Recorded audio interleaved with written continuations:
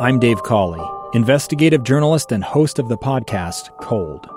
Don't miss Cold's new Season 3, where I look into the unsolved disappearance of Sheree Warren, a woman last seen leaving her job at a Salt Lake City office in 1985. Police cast suspicion on Sheree's estranged husband and boyfriend, but never made any arrests or recovered Sheree's remains.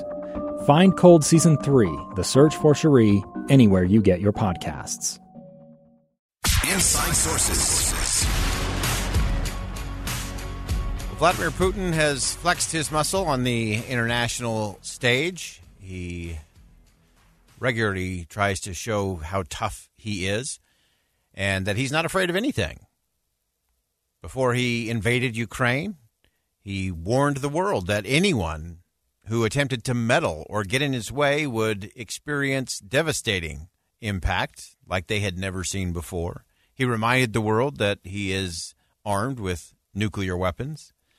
He's done that again in heightening and ratcheting up the rhetoric as it relates to all of this. But there are two things that Vladimir Putin really fears, genuinely fears. I don't think he fears sanctions so much because they'll mostly hurt his people, which he's not overly concerned about. I don't think he's particularly scared of other nations coming into Ukraine or into Russia.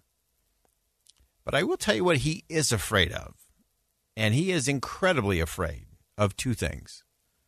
First, he is afraid of freedom. He is afraid of having a successful, on the march, the slow, uneven, but steady march towards democracy, where entrepreneurs can thrive, where investment comes in, where individual citizens suddenly have an ability to rise in their standard of living, that they have upward mobility. That scares the heck out of Vladimir Putin, especially because of the ties between Ukrainians and Russians, because the stories go back and forth across the border. And if in Ukraine you have someone who's launched a business or someone who's earning more or has a better standard of living, that's a really bad thing for a dictator in Russia.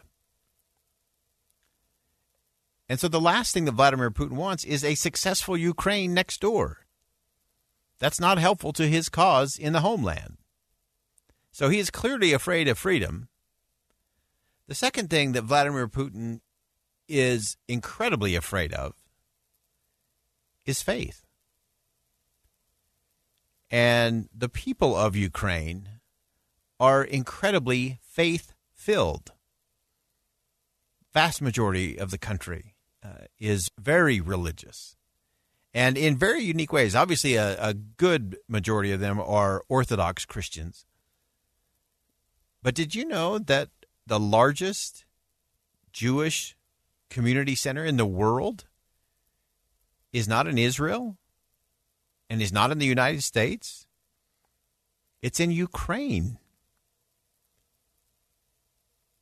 And that faith scares Vladimir Putin, because start adding it up. When you add freedom and faith together, that is a bad combination for a strong-armed leader who's trying to control a country. Because when you have a little taste of that freedom, again, as imperfect and as uneven as that journey can be, and people start to feel that and experience that for themselves, everything changes.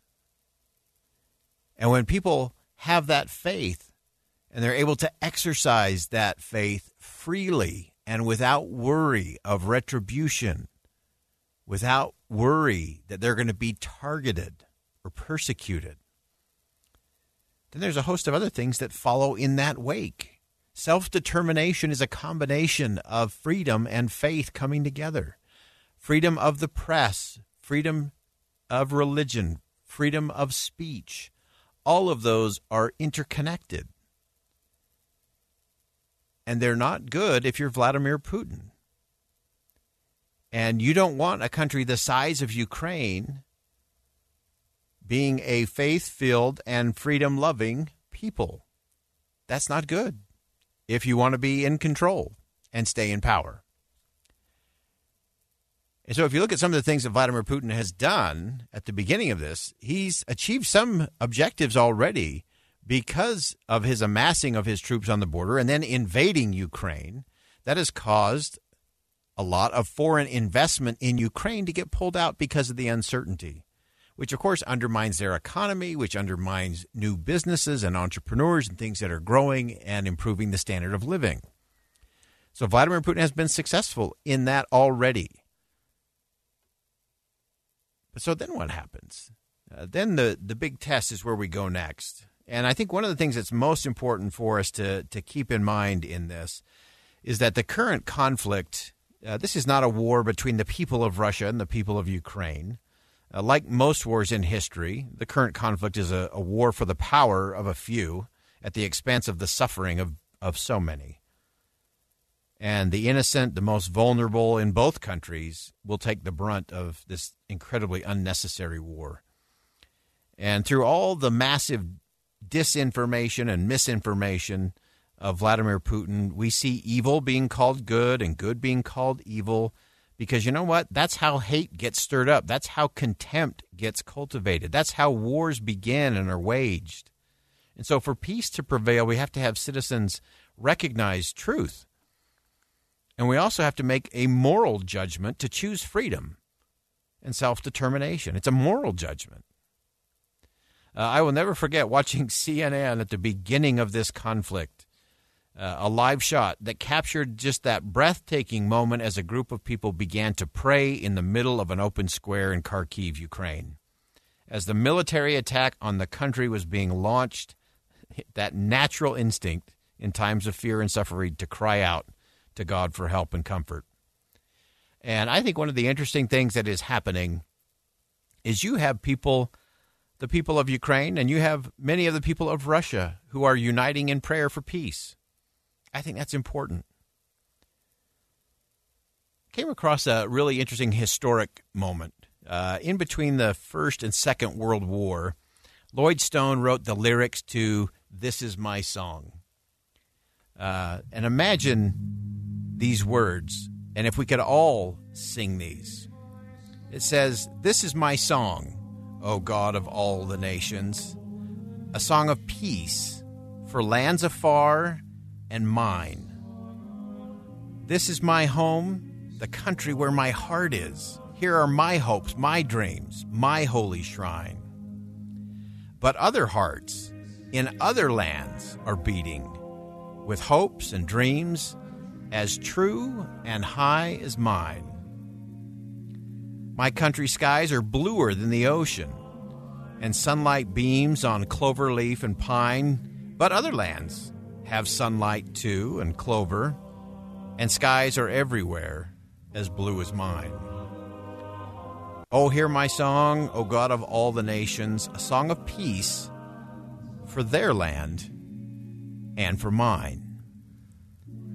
And just imagine if we could get to that space and to that place, that yes, we can have our national pride and we can be patriotic, and we've seen the patriotism of Ukrainians in an extraordinary way. But when we think about what we have, yes, we have a great place here in America, and there are other places that are equally great. And if we recognize that, yeah, we have our hopes, our dreams, the things that matter to us, and that there are hearts in other lands that have the same kind of hopes and dreams, and they're every bit as good, every bit as high, every bit as right as each of ours. And I really believe that the people of the earth, when they recognize that faith that Vladimir Putin fears most, that's where we have to get to. And it's that kind of peace. And so while the countries of Russia and Ukraine appear to be divided by war, I believe the people of those nations are united by faith. Thanks for joining us on Inside Sources today here on KSL News Radio. And as always, as you go out into the world, see something that inspires, say something that uplifts, and do something today that'll make a difference. Two friends taking pictures of the rising full moon on a summer night. Two teenage kids doing what teenage kids do. When a stranger with a gun and a death wish changed everything.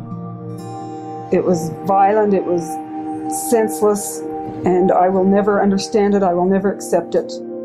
I'm Amy Donaldson, and unfortunately, we're all too familiar with stories about how violence shatters lives. But what we rarely see is how they are rebuilt. In a new podcast, The Letter, we relive tragedy, but only so we can hear the rest of the story. The struggle to reclaim lives, the realities of grief, and the possibilities of forgiveness. I believe in miracles. Sometimes I thought, there are no miracles. Yeah, there are, and this is a big one. Follow The Letter at theletterpodcast.com or wherever you get your podcasts.